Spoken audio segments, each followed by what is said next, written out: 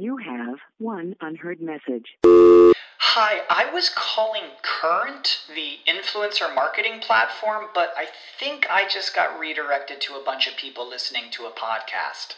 Well, anyways, I was calling Current because I was told they could help get my brand set up on TikTok Shop, and even build out an affiliate program of content creators promoting my brand, and even have those content creators go on live streams and promote my product there.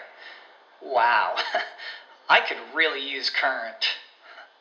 I also heard that the brands they work with are making millions in sales. I guess I'll just go to their website at current.tech. When it comes to weight loss, no two people are the same. That's why Noom builds personalized plans based on your unique psychology and biology. Take Brittany. After years of unsustainable diets, Noom helped her lose 20 pounds and keep it off. I was definitely in a yo-yo cycle for years of just losing weight, gaining weight, and it was exhausting. And Stephanie. She's a former D1 athlete who knew she couldn't outtrain her diet, and she lost 38 pounds.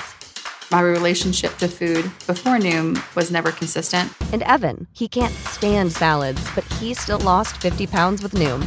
I never really was a salad guy. That's just not who I am. Even through the pickiness, Noom taught me that building better habits builds a healthier lifestyle. I'm not doing this to get to a number. I'm doing this to feel better.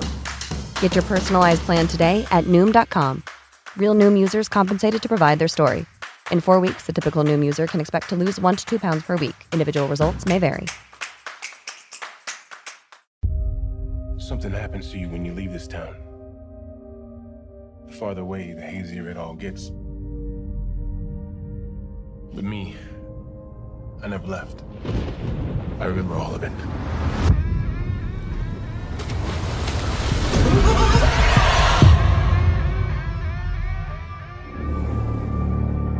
To the losers? I swear, if it isn't dead, we'll come back to it. We didn't stop it. Pennywise. The clown. For 27 years, I dreamt of you. I craved you.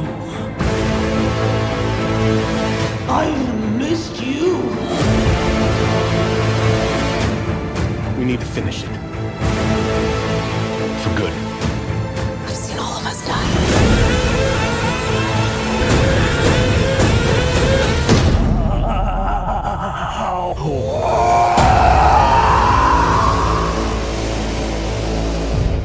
Hello and welcome to this joint fan critical and Castle Rock critical podcast covering It Chapter 2.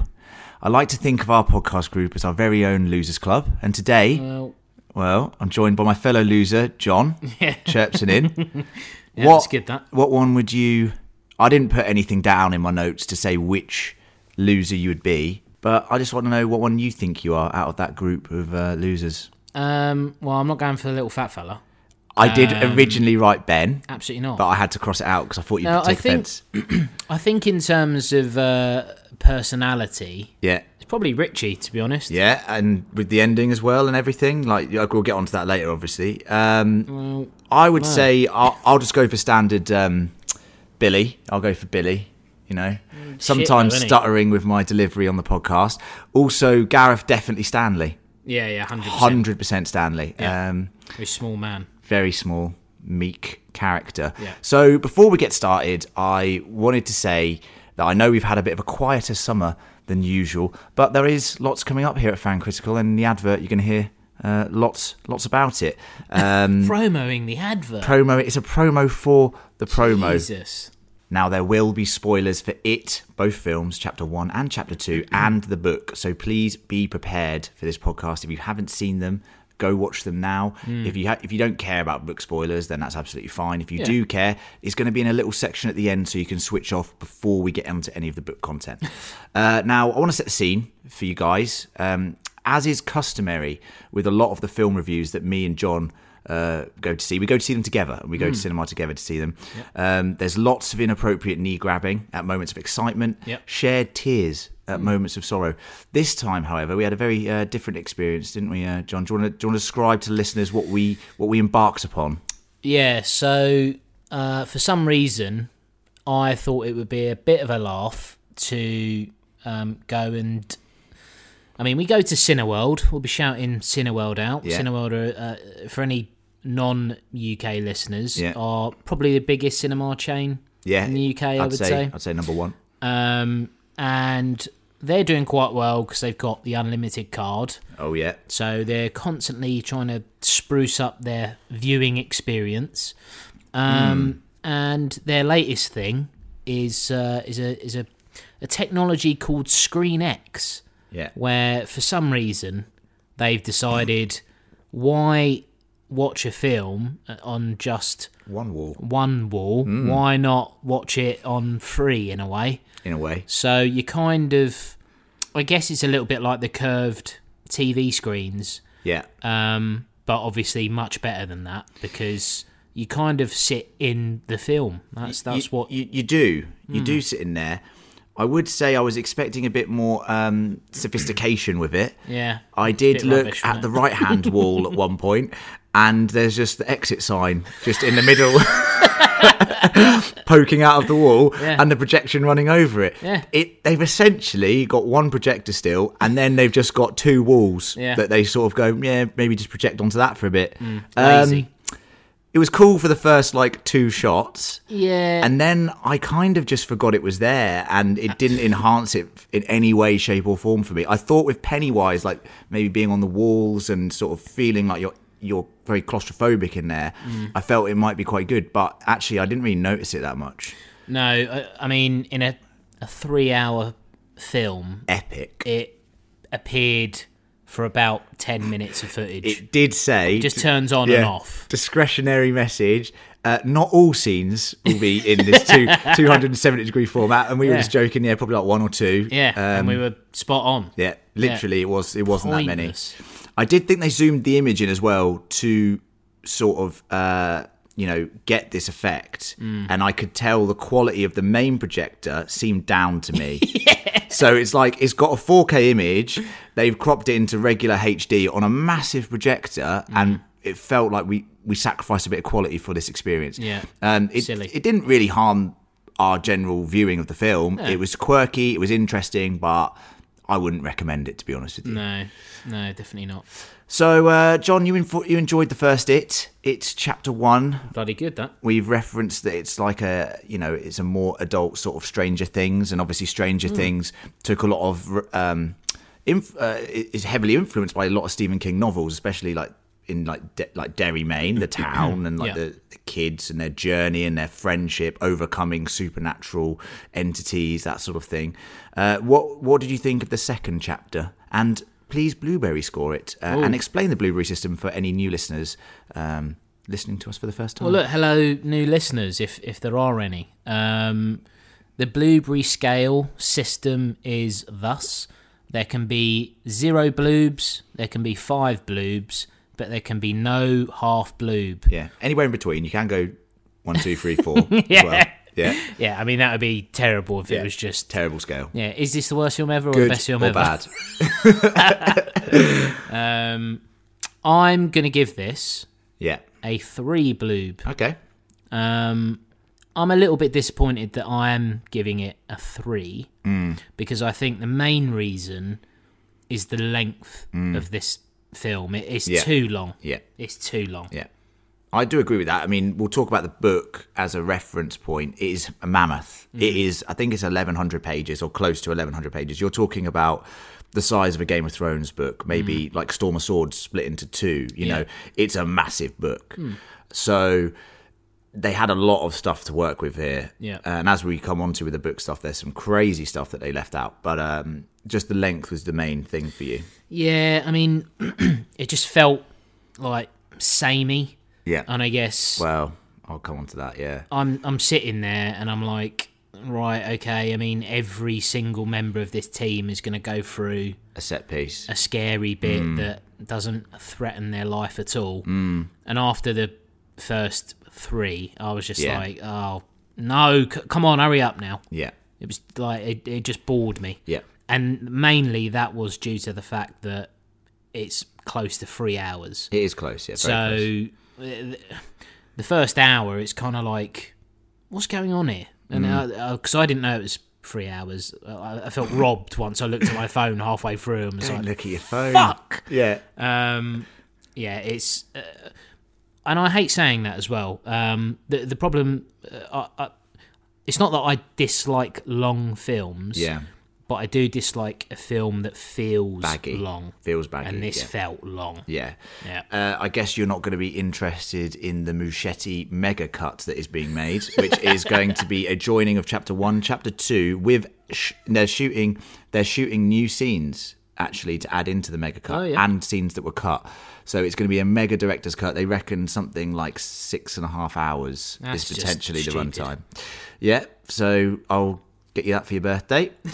Yeah, I'm going to echo the 3 blueberries, and I have to say I'm a bit devastated I can't give this one a 4. Now, I've read the book, so I'm coming out from a book perspective as well, and like I said, the length is an issue for me. I think they did a pretty good job considering how massive it is, the book. Yeah. But I just think there's too many horror set pieces. The Chapter 1 had the same issue for me. It introduced the characters at the start. An excellent scene with Georgie, excellent scene introducing the kids. And then they all went off and they had their own individual experiences against Pennywise. And I felt, even in the first chapter, that was my biggest negative. It felt like it was, here's a set piece, here's a set piece, here's a set piece, literally 7 times. Yeah. And then you had them all, lovely scenes of them all interacting with each other and fighting it together, and that's all great. The film doubled down on that this time with the totems and the idea that the adults had to go fill in the gaps of their lost memory, find the totems, and it was just set piece after set piece after set piece again. Yeah. And like you said, there's no jeopardy there. As a book reader, unless they mixed it up, which they kind of did at times, which we'll talk about, but I knew that all the characters were going to make it until the final battle. I knew, certain things were going to happen, and there was just no jeopardy there. And the great thing about horror sometimes is not seeing the monster. Yeah, definitely. And although that's obviously been spoiled because Pennywise has been massively, in the pop culture and zeitgeist ever since Chapter 1 was remade. Yeah. It still would be nice to have those moments of just drawn back, emotional horror, emotional tension. And I just felt like there was a lot of jump scares in here. Yeah. I still love the film. I had a really good time watching it. Hilarious. It is hilarious. And that's what I love about Stephen King material. There's an inherent horror to it, like we talked about with the emotional horror. But there's also, levity. I mean, Pet Sematary is one of the best comedies of all time. Yeah. And not the new one. I haven't seen that. No, that is actually good. By the way. You liked it? Yeah, I really liked it. Yeah. But the, some of the stuff just came... We were laughing quite a lot, to be honest with you. But we had a great time watching it. And, great performances from Skarsgård, and Hader actually it's a very good performance. Bill Hader. He was excellent in this. So I'm going to give it a 3. Just misses out on the 4. But I did really enjoy it. Yeah. Okay, let's move on to a lovely advert.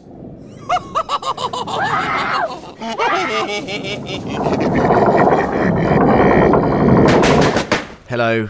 Yes, as I mentioned earlier, we have been a bit quiet this summer, but that's because the TV season generally goes quite quiet in the summer and things gear up around wintertime, and they are definitely gearing up here at Fan Critical. We have just released our latest Worst of Netflix with John and Gareth, covering American Poltergeist. Very funny. Go and check that out. The Worst of Netflix series.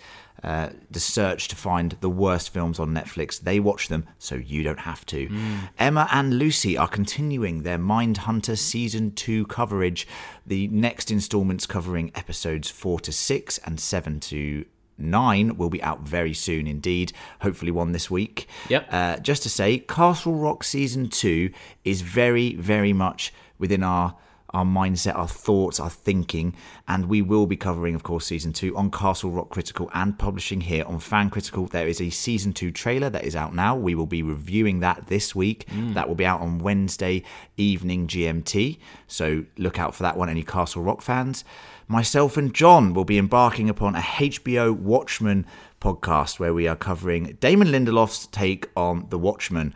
Very, very much hyped show. We'll have our own standalone podcast for that. Can't wait. It's going to be very interesting. We'll also be covering The Joker. The new iteration of the Joker film, which is getting absolute rave reviews, and Oscar, there's tips of an Oscar. Yep, serious You know. Oscar buzz for Joaquin. What is it with the role of the Joker that seems to get a lot of Oscars, doesn't it? Yeah, well, tell that to fucking Jared Leto. Well, the script was diabolical for that. Not only that, me and Gareth will be creating our own Rick and Morty podcast, which will be out in November when season 4 returns of Rick and Morty, so check that out. As I said, lots going on. And if you do want to sponsor us, please do go to www.patreon.com/fancritical. There you can, pay us any sort of money you want, but you do get rewards. You get access to caster episodes, chances to talk with us once a month about certain things that you want us to cover, or you just want to talk about theories with us, like off, not on a podcast. You can commission a podcast. We've got a couple commission podcasts coming up from some of our Patreons, so that'll be very good. And you can even be a guest on a podcast of your choosing, which is also something that has also now been purchased. We will be having guest speakers in the near future. So if you would like to be on a podcast with us of your choosing, please do get in touch on the Patreon, patreon.com/fancritical. Now let's jump into the plot of It. Introducing Pennywise, the dancing clown.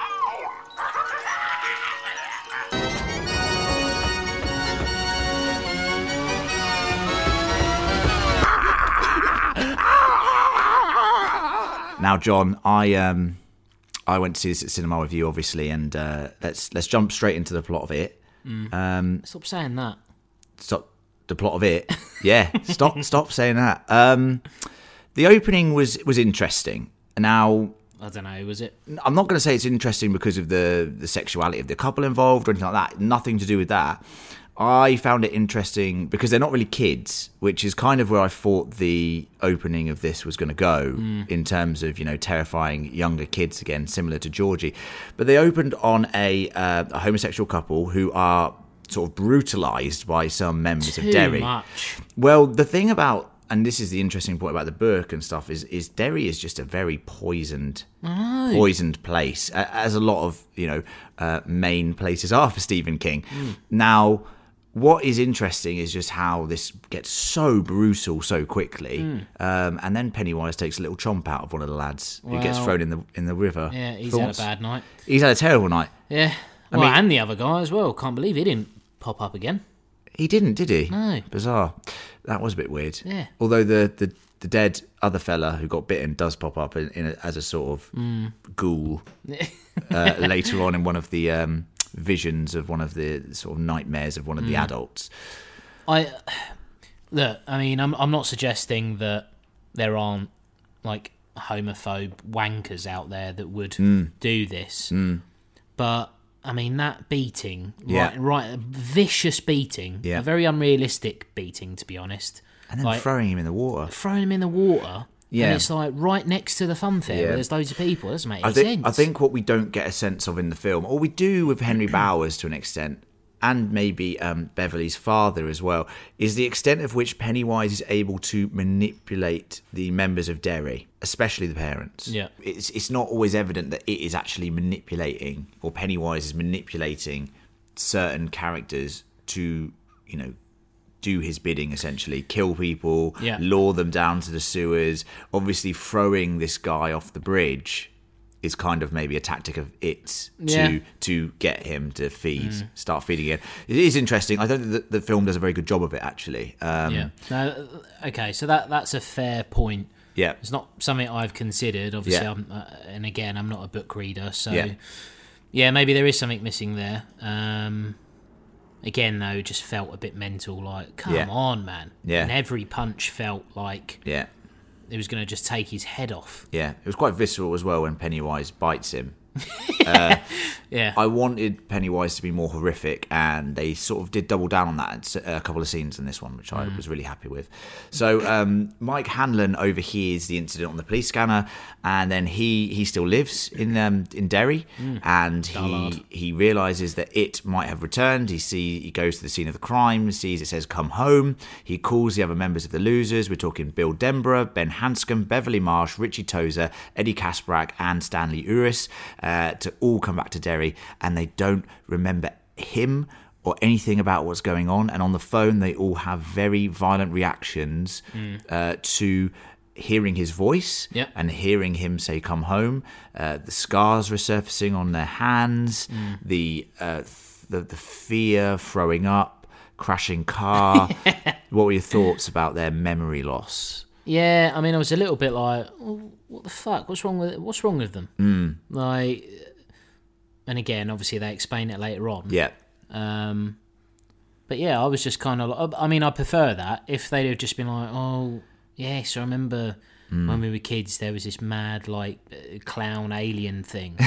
Yeah, we've moved on. Yeah, moved on. I'm a stand-up comedian now. It does make sense that the only way that they could have moved on with their lives is to have forgotten. And left Derry. Yeah.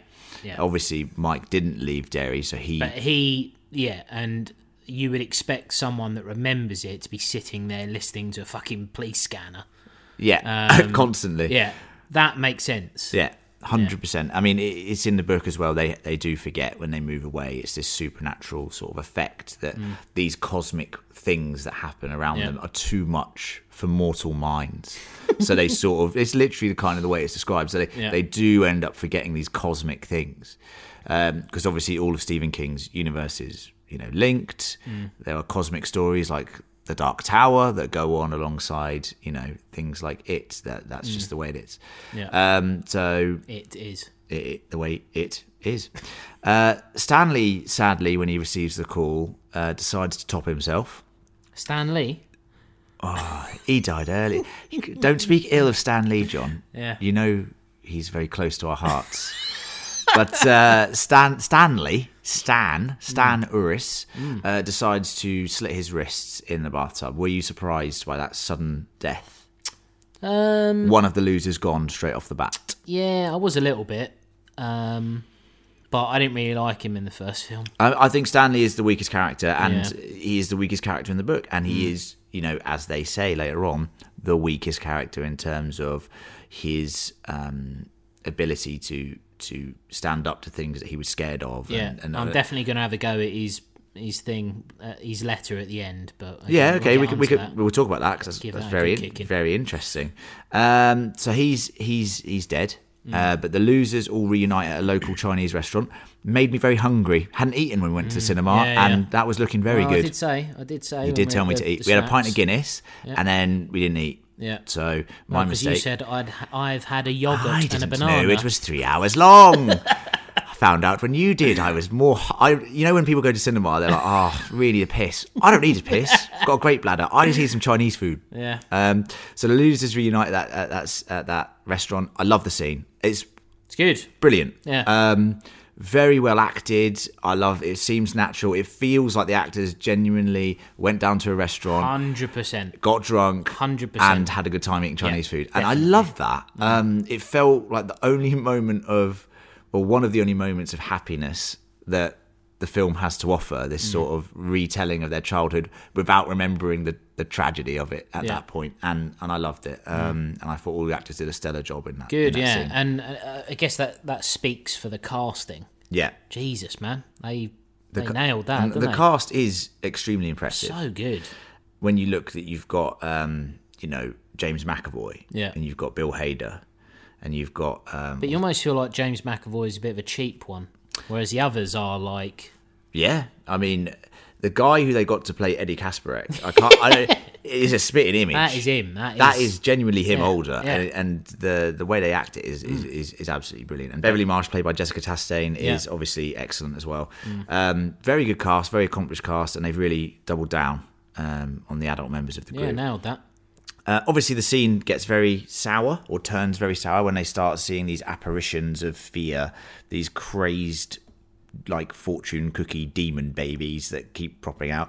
That is rank. It is rank. My biggest problem... The baby's little face, man. Yeah, that is weird. My biggest problem with a lot of horror films, actually, is CGI. And I have to say, I know they have to go for it with this, because some of the nightmares are literally insane. Like, you can make a prop of it, really. But I would have liked a lot more sort of props and less CGI. Yeah.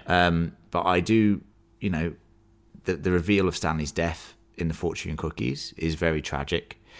I loved it. actually. Didn't really like the apparitions, but I did like the way that they found out. I thought that was actually very chilling after such a lovely scene. I mean, you'd be giving that restaurant like a 1-star On review Yelp. on. Is it Yelp or is it Yelp reviewer?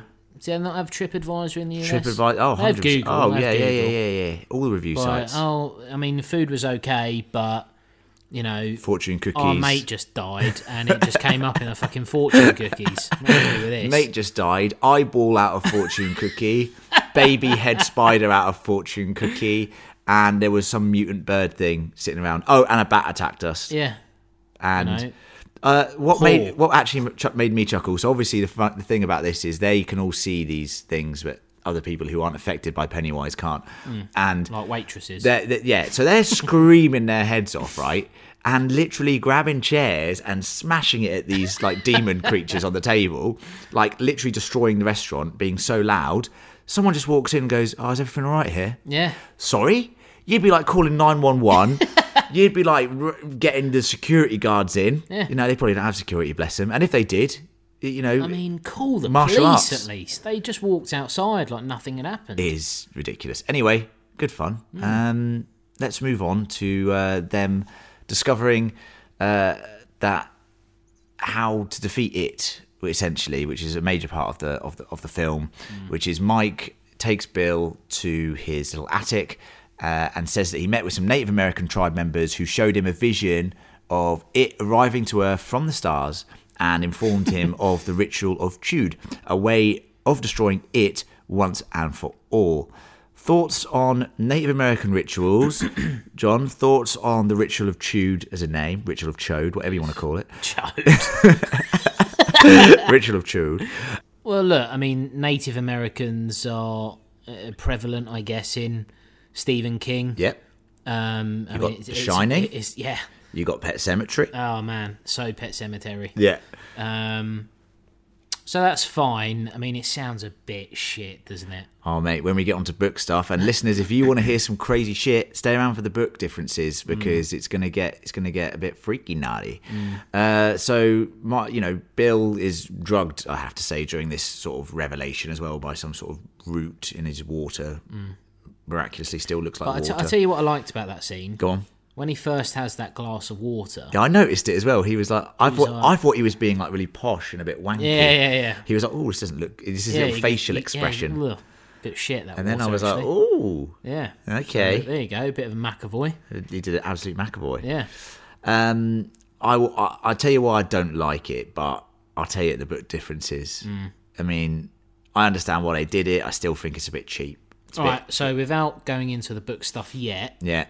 Are there Native Americans involved? Himalayans. Oh, I prefer that, actually. Yeah. It's a bit different. Isn't it? Yeah. Yeah. Stephen King actually stayed away from the Native Americans in the book. So I think so. It's Himalayans. I'm pretty sure. I'm pretty certain. So fair enough. So after Bill has seen this vision, he goes back and tells the others as well, and sort of with Mike's help and the fact that Bev has seen the deadlights and the fact that she's all foretold their deaths. Yep. If they do not stop it, they decide they have to stick around and confront their past. If we must. Fucking hell, go on then. Because they die horribly, apparently. Whilst this is all going on, Henry Bowers, who was the crazed bully, and literally, as me and Gareth said when we reviewed it for one of the first podcasts Fan Critical ever did, it was so over the top as a bully. He is bullying to the extreme, but as we know, he is influenced by Pennywise, which is why he acts in the way that he does.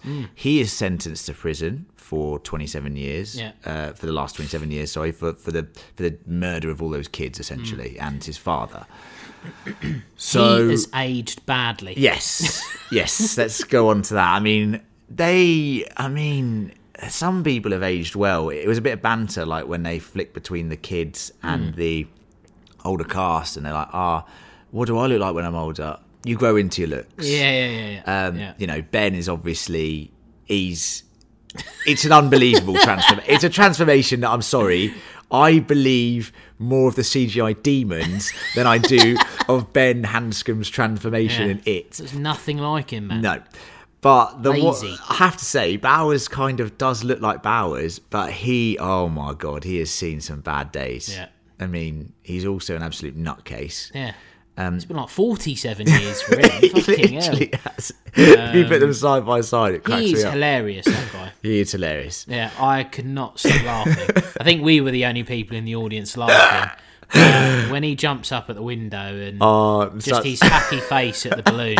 Oh, fucking hell, it was hilarious. There was a lot of laughs. Yeah. He's great, that guy. He is. So he's in a psychiatric institute and he sees the red balloon and it frees him and sends him on this quest to try and kill the losers, essentially. Yep. So there's not only the supernatural threat, there is also the human threat. So the ritual of Chode, or the ritual of Chode, whatever you want. For it to work, each loser must have an artifact from their past. So we won't go through them all individually because that's mental, take us forever. Beverly goes to her old home. We will Imagine if that's what they were like. What? Yeah.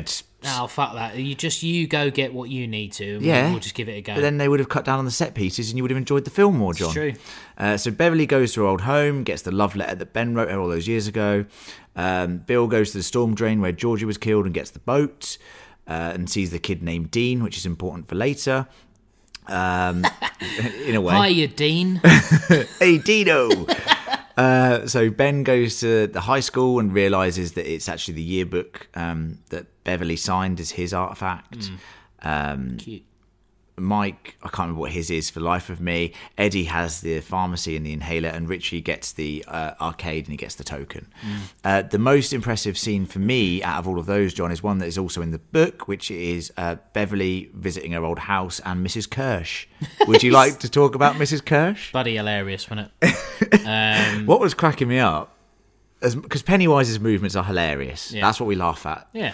And the little old woman just in the background of shot, just doing these little slinky dance moves and then moving across. So A, creepy. terrifying, yeah. But B, also hilarious. So funny. Especially when she's all naked and stuff. Well, yeah. I mean, that is especially funny. Yeah. It's just that first introduction where you know, she's in the background. Yeah. You can see her shadow kind of watching Beverly. Yeah. And then she does a kind of... little jig. Scuttle back to the kitchen. Yeah. It's like, what's going on here? It's a great scene. Bloody knew she'd be horrible. It is a great scene, actually. That whole of the Beverly scene is amazing. The sort of the vinyl playing and sticking and the sort of looking at the pictures, that sudden realisation of dread. You know, my father was in the circus. Looks at little Pennywise's face. Yeah. And it's just terrifying. And a giant troll, Kirsch, pops out and it's just so scary. It's horrible. Yeah. But yeah, and you actually see Pennywise with no makeup on as Bill Skarsgård, which I thought was also very interesting. Yeah. His face is fucked. I mean, we talk about Castle Rock a lot, obviously, and he's the main demon-like character in that as well. Yeah. So very interesting. Loves it, doesn't he? He loves it. He can't get enough of it. Loves it. Can't get enough of it. That was the best standout for me. I don't know if you want to talk about any others, but for me, that was the best. No, that was the best. I reckon the worst. Yeah, go on. Oh, I know which one I think. Go on then. I think Richie's one is the worst. Yeah, it is the worst. It's so stupid. You can't have it. Yeah. In daylight. Yeah. Just sitting on top of the fucking... Yeah, I just had a problem with the giant lumberjack, to be honest with you. I was a bit like, well, is he scared of the giant lumberjack? I was like, you know... Again, hilarious. It was stupid. It was silly. Yeah. Very interesting, but this is where we find out about Richie's secret, though, which is quite interesting. We know your secret, Richie. I quite like that. Yeah. So is that you don't write your own material? Yeah, very fair. No. Although he is very funny in this film. Yeah. So after they all escape their individual encounters, the losers gather the shower cap from the clubhouse where they, you know, we didn't see this stuff in the first film, and they do show parts of what we missed about their clubhouse and Stanley's little hair nets to stop the spiders, which is all very nice and sweet. And the way they cut between the kids and the adults, I think, is actually quite masterfully done in this film. Yeah. In the book, it's a lot better because it runs simultaneously. But I like the way they've really done it in this film. Some of the transitions are very, very neat, very tidy. Yeah. Bill is having a tough time, Billy, because he's got a lot of guilt on himself for Georgie still. He's just remembered it after he's got back to Derry, obviously. Yeah. You know, he forgot it when he left, which is a bit weird when you think about it. Typical. So he meets his kid Dean. and Dean is lured to the funhouse. Billy is lured to the funhouse to try and save Dean. And we have this actually excellent scene where Dean is trapped in the middle. Pennywise is on one side of the glass. Billy's on the other side of the glass, confronting his guilt of not being able to save Georgie and now trying to save this kid called Dean. And Pennywise just bashes open the glass. With his own face. With his own face, which is terrifying. Yeah. This is actually one of the scarier moments with his giant teeth and smile, and then blood everywhere. Yeah. Just literally bites his kid head off. Yeah. And I was just like, oh shit. Yeah. That's what I want to see more. I know it sounds disgusting, but that's what I want to see more of. Yeah. These horrific moments, you know. Can't believe he's killed Dean, man. Oh, Dino. That was terrifying. Yeah. And that the kid was fucking annoying though. Yeah, but he did look like Georgie, and he acted like Georgie as well. So it was actually. What's Georgie? You know what? I was watching it thinking, is that the same fucking actor? Because that is some good casting. Yeah. Well, yeah. He's just too annoying, that kid. Like, there's a couple of scenes where he should be more panicked, and he doesn't seem to act that panicked. Oh, what? I hear things in the bathtub, actually. Like what, mate? Yeah, but here, even that, like just some stranger just like gripping your jumper going, stay away from this drain! Stay away from the bathtub. That'd be terrifying. You move out of town. You respond with, I've got to be at the fair. Like, oh, yeah. Oh, I'm late for the fair now, for fuck's sake. See ya. Billy and the losers then go to the old house, you know, the house which is the centre of their big fight with It in the previous film. Yeah, not sure why that's still there, but... Still there. Yeah. As you know later on, it's very supernatural, isn't it, John? Well, yeah. They go there to finally take down It. They all have their totems. They've got the little case that they need to put It in. They've got the Ritual of Chode, or at least Mike does, or Ritual of Chode. And they embark upon their journey. They, you know... They are in the house. There's the similar things that happen to the first fight with It. You know, we'll talk about all the nightmarish scenarios. They wander through the house, wander down to the sewer, through the sewer to where all the kids were floating before, down into a new area, climb down into where the meteor that carried It landed, and begin the ritual, lighting all of their totems, which is very sweet, and talking about them, and then chanting. And they think they've captured It. Unfortunately, It is not captured. He turns into a giant arachnid type creature and chases them, kind of like a video game boss, around the room. And there were different stages to this boss battle. Yeah. So stage one is each of the characters are thrown into nightmare scenarios that they must overcome to snap out of it and come back to the real world. Yeah. Beverly in the toilet, which is a recap of season 1, chapter 1 with the blood. You know, Ben in the clubhouse, he's an architect and he's getting buried alive. You've got Georgie and Billy again, and Bill finally realizing that it's not his fault why Georgie died. And you also have Richie and Eddie finding the doors in the house with Scary, very Fucking scary, not that. scary at all, very funny again. They all defeat their fears. You know, Ben and Beverly admitting their love for each other in the process, which is quite interesting and quite sweet. Yeah. I love you now that you're this fit guy that's like a multi-millionaire. Very fit, multi-millionaire.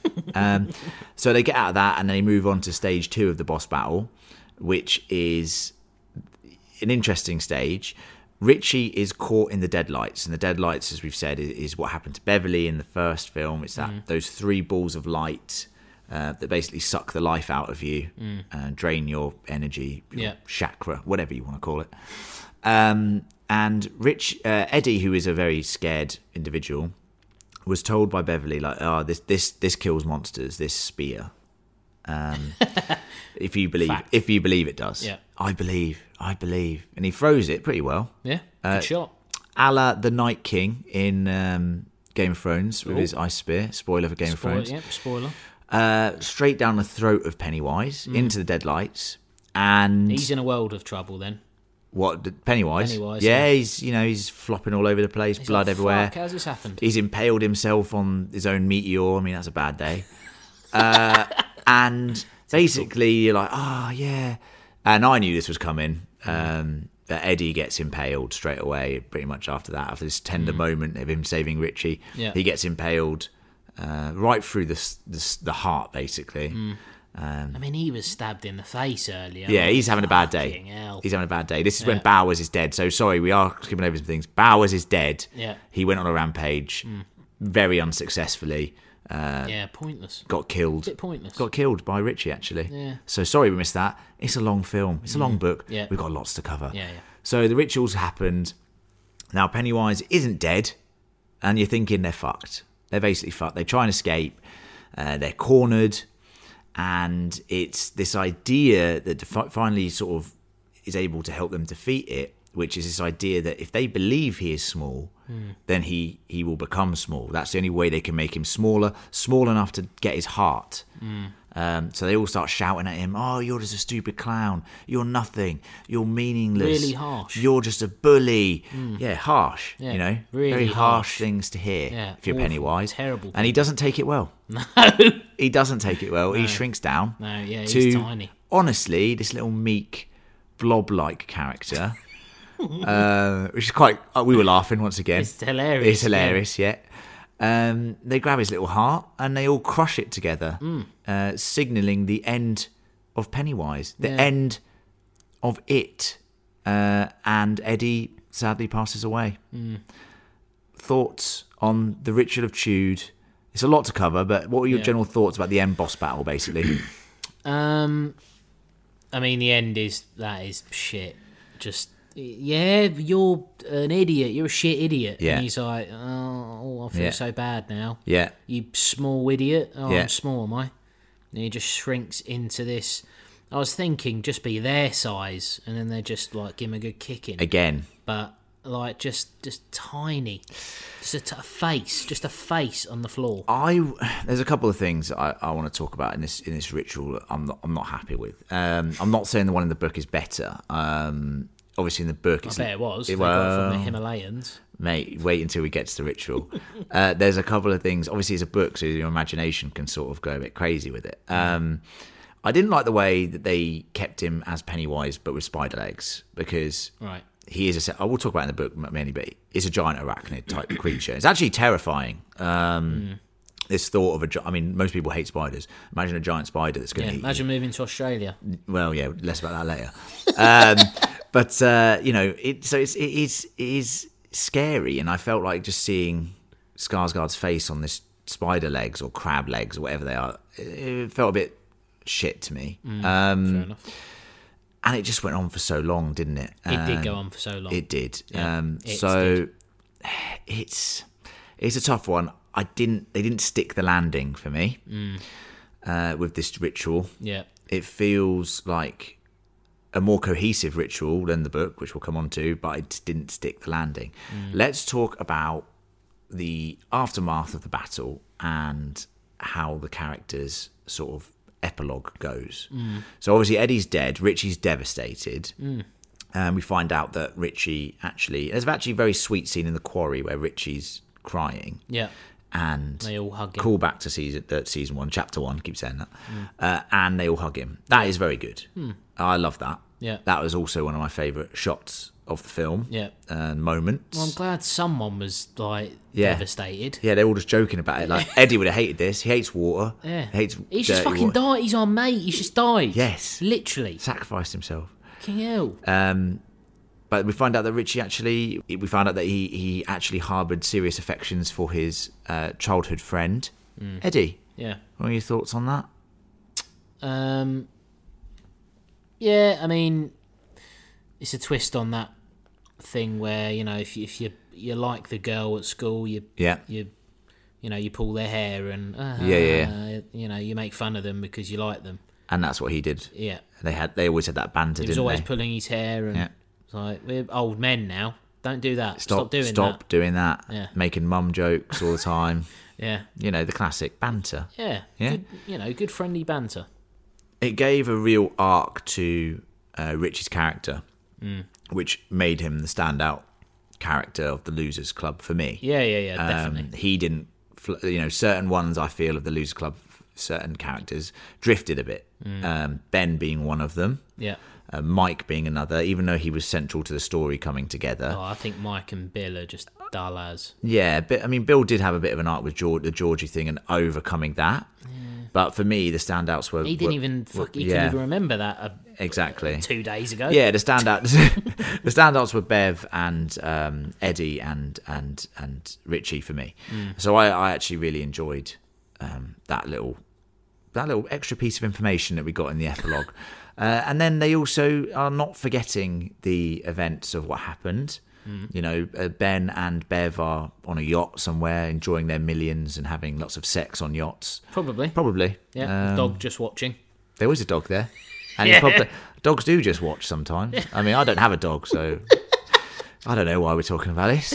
I digress. And then they're not forgetting, and Mike says that he loves Bill. Thoughts on the end of it? The end of it. Look, I'm glad that Beverly and Ben got together. Yep. You know, I think he could probably do better. I have to say. You know, Beverly is. You know, she's a lovely woman. Beautiful woman. But you seen him? Yeah. And he's a millionaire. He looks like fucking Nathan Drake or something. Yeah, he's probably secretly raiding tombs and getting artifacts and saving the world. 100%. So I mean, I sort of question why he's not got a woman at this point anyway. The one thing that does baffle me a little bit, and I don't know if this is touched on in the book. So, and look, it's a life choice, I guess, but none of these characters have kids. They can't have kids. Yeah, I can't remember how it's explicitly said, but it has triggered something in my mind. I believe none of them have children. Yeah, no, I mean, it seems like in the film none of them have kids. Yeah. And I was like, okay, yeah. Good point. I mean, is there something going on there? Yeah, there is. We'll come on to that. I haven't written it in my notes, but you've just triggered it in my mind, so we can talk about it. And that's a good time to move on to the book differences for it and some extra little tidbits for you. Ben's got 10 kids. Len's wrong. We'll get loads of emails. Len is wrong. They can have kids. Ben's got 7. No, let's move on to the book differences after a little musical jingle. I'm innocent, Red. Just like everybody else here. The house is burning.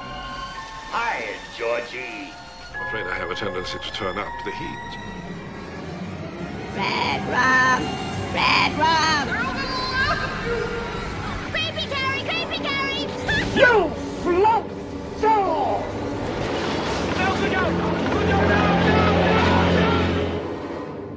Yes, time for King's Corner, the return of, and book differences. Hope you enjoyed the little jingle. Love it. I enjoyed making it. I've missed it as well. I did enjoy listening to that once again. Now, let's just say, as I've said in this podcast, some of the stuff in the books is nuts. So bear with me and bear with it. The book benefits from cutting between the kids and adults, so it bounces back and forth between, it's not like chapter 1 and chapter 2. Although chapter 2 does flip between the kids and the adults, it's not consistent, is it? Whereas the book is far more consistent. Right. Let's start off with some interesting differences. Bill and Beverly both have spouses, and in the film you see them. Okay, Tom and Audra. Tom very abusive. Audra a sort of actress. Okay, Shactress. They have much larger roles in the books. Right. Okay, so basically Audra, who is Bill's wife, heads to Derry out of worry for her husband, and Tom, this is true to his character and true to the way that Bev's father was to her, beats the information out of Bev's best friend and follows his wife there. Their paths bring them together when Pennywise, and we've talked about how Pennywise influences certain characters, influences Tom to kidnap Audra and take them down to his lair. As soon as Tom gets down to the lair, he looks at it and dies. At the very state of its true form. Good. He just dies. Yeah. Instantly. Audra is sort of put in some webbing and made Webbing? Yeah, because it's a giant spider. Yeah. And made, or arachnid type creature, and made catatonic, right? So when the people who make it down there, and it isn't the same contingent that we've got in the film, because Mike is actually in hospital. He was actually injured by Bowers before Bowers died. Right. He couldn't join them on the final crusade. When they get down there and they defeat it or whatever, Audra's, taken out with Bill, but she's still catatonic. And she's catatonic for quite a while until basically Bill thinks, oh, fuck it, I'll just take her for a bike ride. And he takes her on Silver. It's not a euphemism. And she wakes up. Oh, that's good. So it's interesting, isn't it? Yeah. Are you glad they omitted the spouses? Yeah. Yeah, it was a good call, wasn't it? It's a bit weird. Imagine the scene where he just walks in, looks at it and dies. Especially if it's not a giant spider and it's still Pennywise. It's a crab. Crab Pennywise. Yeah. Crabby Wise. That would have cracked me up. I guess there is a gap there, isn't there, in the film where you've got this crazy guy that he knows where she's going as well. Yeah.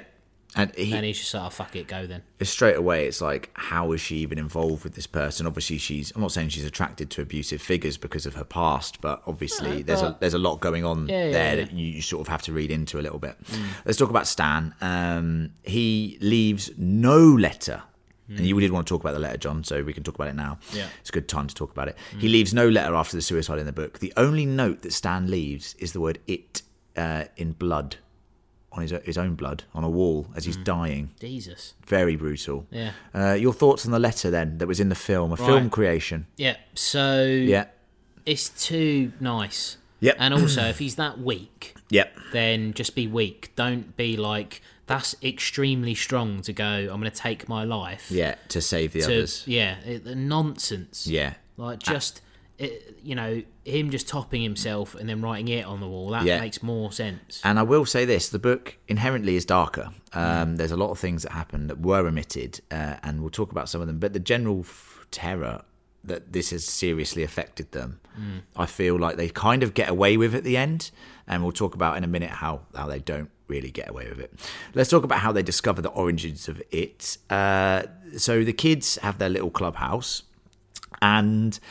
Ben does some reading because he's a bit of a bookworm. Does some reading and finds out that this is Native Americans used like smoke holes to like hallucinate or whatever with sort of lucid dreaming or whatever. I love it. And I think two of them. I think it's like Richie and another one are able to stay in there long enough to hallucinate and see the meteor falling to Earth millions of years ago. Okay, yeah. And that's kind of like they're like, wait, guys, this thing's been here for millions of years. This is Derry. Derry was built on this thing. It's not like something that's just invaded their town. So that's quite interesting. A different way of doing it. They discover it when they're kids. Yeah, I'm pretty sure. The Ritual of Chüd. Now, this is ridiculous. This is where we go full crazy. And if you like Stephen King mythology, you'll love it. And if you don't, and you don't know anything about it, you'll be like, well, that is mental. So in the book, the ritual is brought to them by the sort of godlike character called Maturin, who is the turtle god, a mostly benevolent, if often indifferent celestial creature who actually created pretty much the multiverse or the macroverse, I think it's called, or something. Right. I think something to do with he had indigestion and it created it or something like that. Right. So talented. Now you've got to get your head around this, everyone. So God of the universe is a giant turtle. So get that around your head. Yeah. Didn't think that was coming into a film or story like this. No. Thoughts on giant turtle? There was a shot of a turtle which I loved during the film in Mike's attic when they're talking about the ritual and stuff, which I liked was a nod. Yeah. I think if a big turtle just turned up, you'd have loved it. I probably would have loved it. I'd have burst into tears of laughter. Yeah. Turtle God. Yeah. What's his name? Maturin. Yeah. Just nonsense, isn't it? Absolutely nonsense. So he's would be hilarious. It would be hilarious. He's sort of like I'm not saying that it is as powerful as Maturin, but it is a sort of demigod sort of creature, and Maturin is like the good side of that, like not evil, and sometimes he like lends a hand, and in this instance he's lent a hand to the kids with some guidance. So in the show, not a hand, little trotter, what they got, what a tortoise has got, trotters. Yeah, he's a turtle. If you know what, he's a tortoise. Yeah, email us. Tortoise, I think so. Email us if you know what what a tortoise's foot is called, or feet. fancriticalpodcast@gmail.com, or let us know on any of your social channels. Any of our social channels. So in the show, the totems are burned. Okay. And there's a reason why that's a very smart decision, because it enabled each character to revisit their fears. I mean, we said it's a bit much, but it also allowed, a more sensible ritual to take place.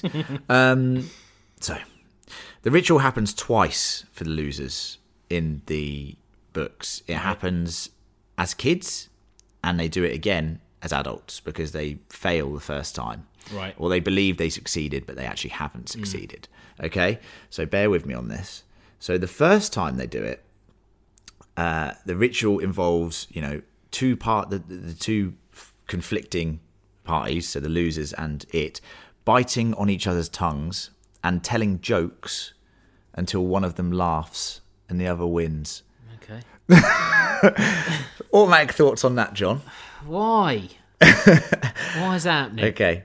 So the general idea... And sorry, the Maturin told them this, did he?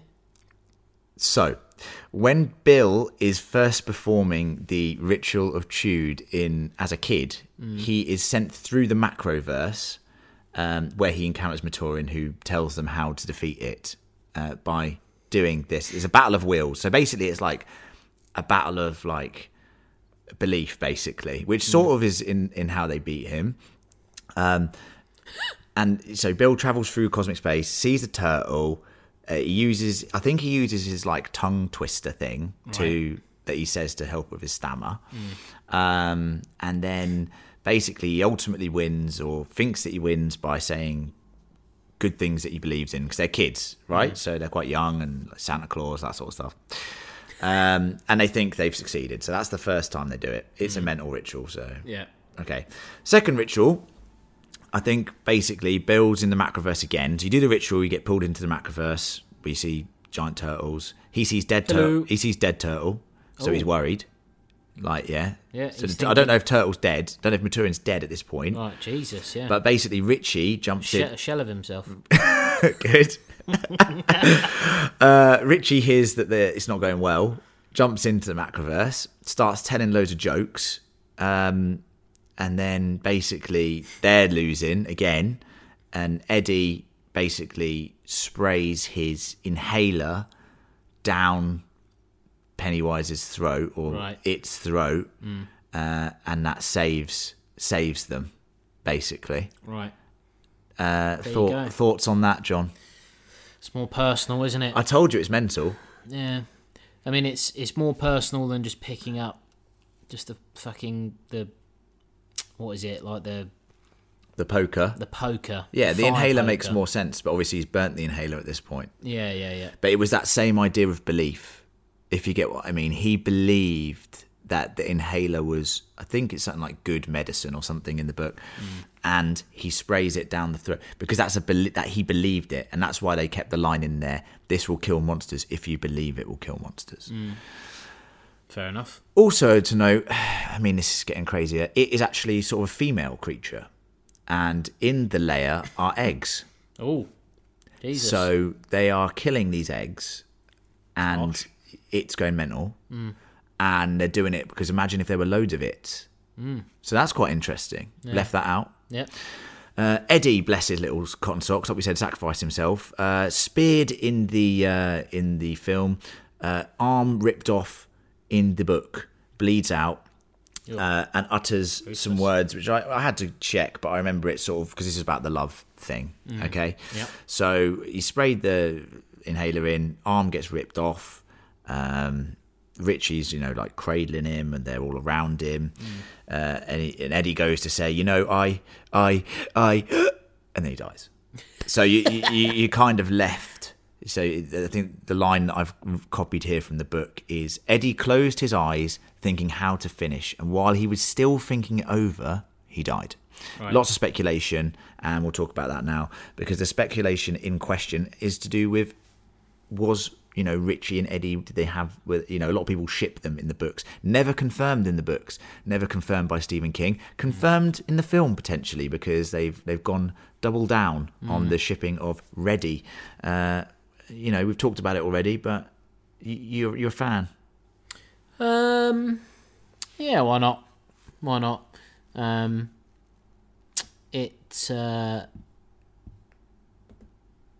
Look, I mean, why not? They get along. They do get along. Probably easier than being Eddie in a... could probably do better than Richie, to be honest. You reckon? Yes. Richie's a stand-up comedian, man. Yeah, but he's a mess, man. Honestly, like, Jesus. Eddie's, all right, he's a risk assessment. They're the odd couple. Guy. They're the odd couple. Yeah, well, yeah. That's a good sitcom. Anyway, enough about that. And I think probably the most tragic difference in the books is the fact that after all of this and their reforging of friendships after having, that amnesia, they all start to forget it again. And all those wonderful bonds that have been forged and remade are forgotten. And Mike's like writing a diary, right? And he's writing in his journal. And as he's writing in the journal, he starts like forgetting things. Like some of the lines, he's like, Eddie, he's like, oh, all it cost us was our friendship and Stan and Eddie's lives. What were their last names? I can't remember their names. Why can't I remember their names? Stuff like that. And then it ends, with his journal basically, and the idea that they're forgetting everything again, which is horrifying. He wrote it down at least. Yeah, but that's why he's writing it, like, cause... And then he dropped the book in a fire by accident. But like, isn't it mad that they all? Isn't that horrible? That like that's a better ending, though. It's so much a better ending, and I just don't know whether there will be a director's cut where they will explore that, because they even have that scene explicitly in the film this time where it goes, why are we not forgetting this time? Yeah. And for me, that was just a bit like, I really wanted them to forget. And not because I like sad endings, but, like that. And there's a funny thing that we should talk about endings, because, obviously James McAvoy's character's a writer, Billy's character's a writer, doesn't write good endings. Stephen King's even in the film himself and criticises write a better ending. Yeah. Stephen King has been criticised multiple times for writing bad endings. And I mean, as you can hear from some of these plot points, they're insane. But they're universe building plot points, because they all do relate to other books like The Dark Tower, like so many of the books that we've even covered in Castle Rock coverage before. But this is a good ending, where they start forgetting everything again. I'm not saying the ritual's good, I'm not saying any of that, I'm saying the actual ending, the tragedy, the emotional tragedy of it. And it feels like... There was a God tortoise in there. Yeah, tortoise God, yeah. That's normal, mate. It turns out that the show... Is the movie doing something silly by sort of fucking itself over by taking away a good ending and giving them a happy ending? I don't think it's that clever. I don't think it is either, but... in my head, that's kind of what's happened. It's just Hollywood, though, isn't it? Yeah. I kind of feel like it's a studio decision. Like, they need it to be happier. Yeah, I mean, I can think of another film that does that. Yeah. But I'm not going to say what it is. Okay, yeah. Because that would be ruining it. Yeah.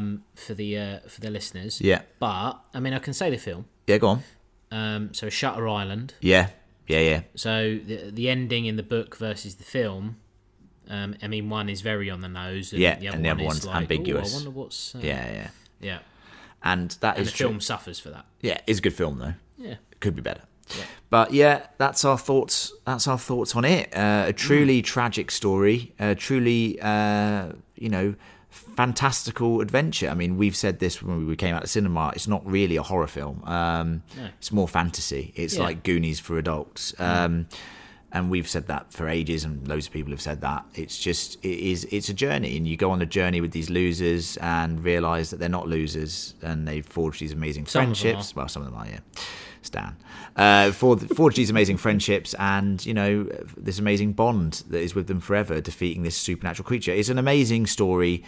If you haven't read the book and you've enjoyed the film, please do go read the book. I think you'll be pleasantly surprised with the way it's structured, and the way that you get so much more insight into some of the characters than just these horror set pieces.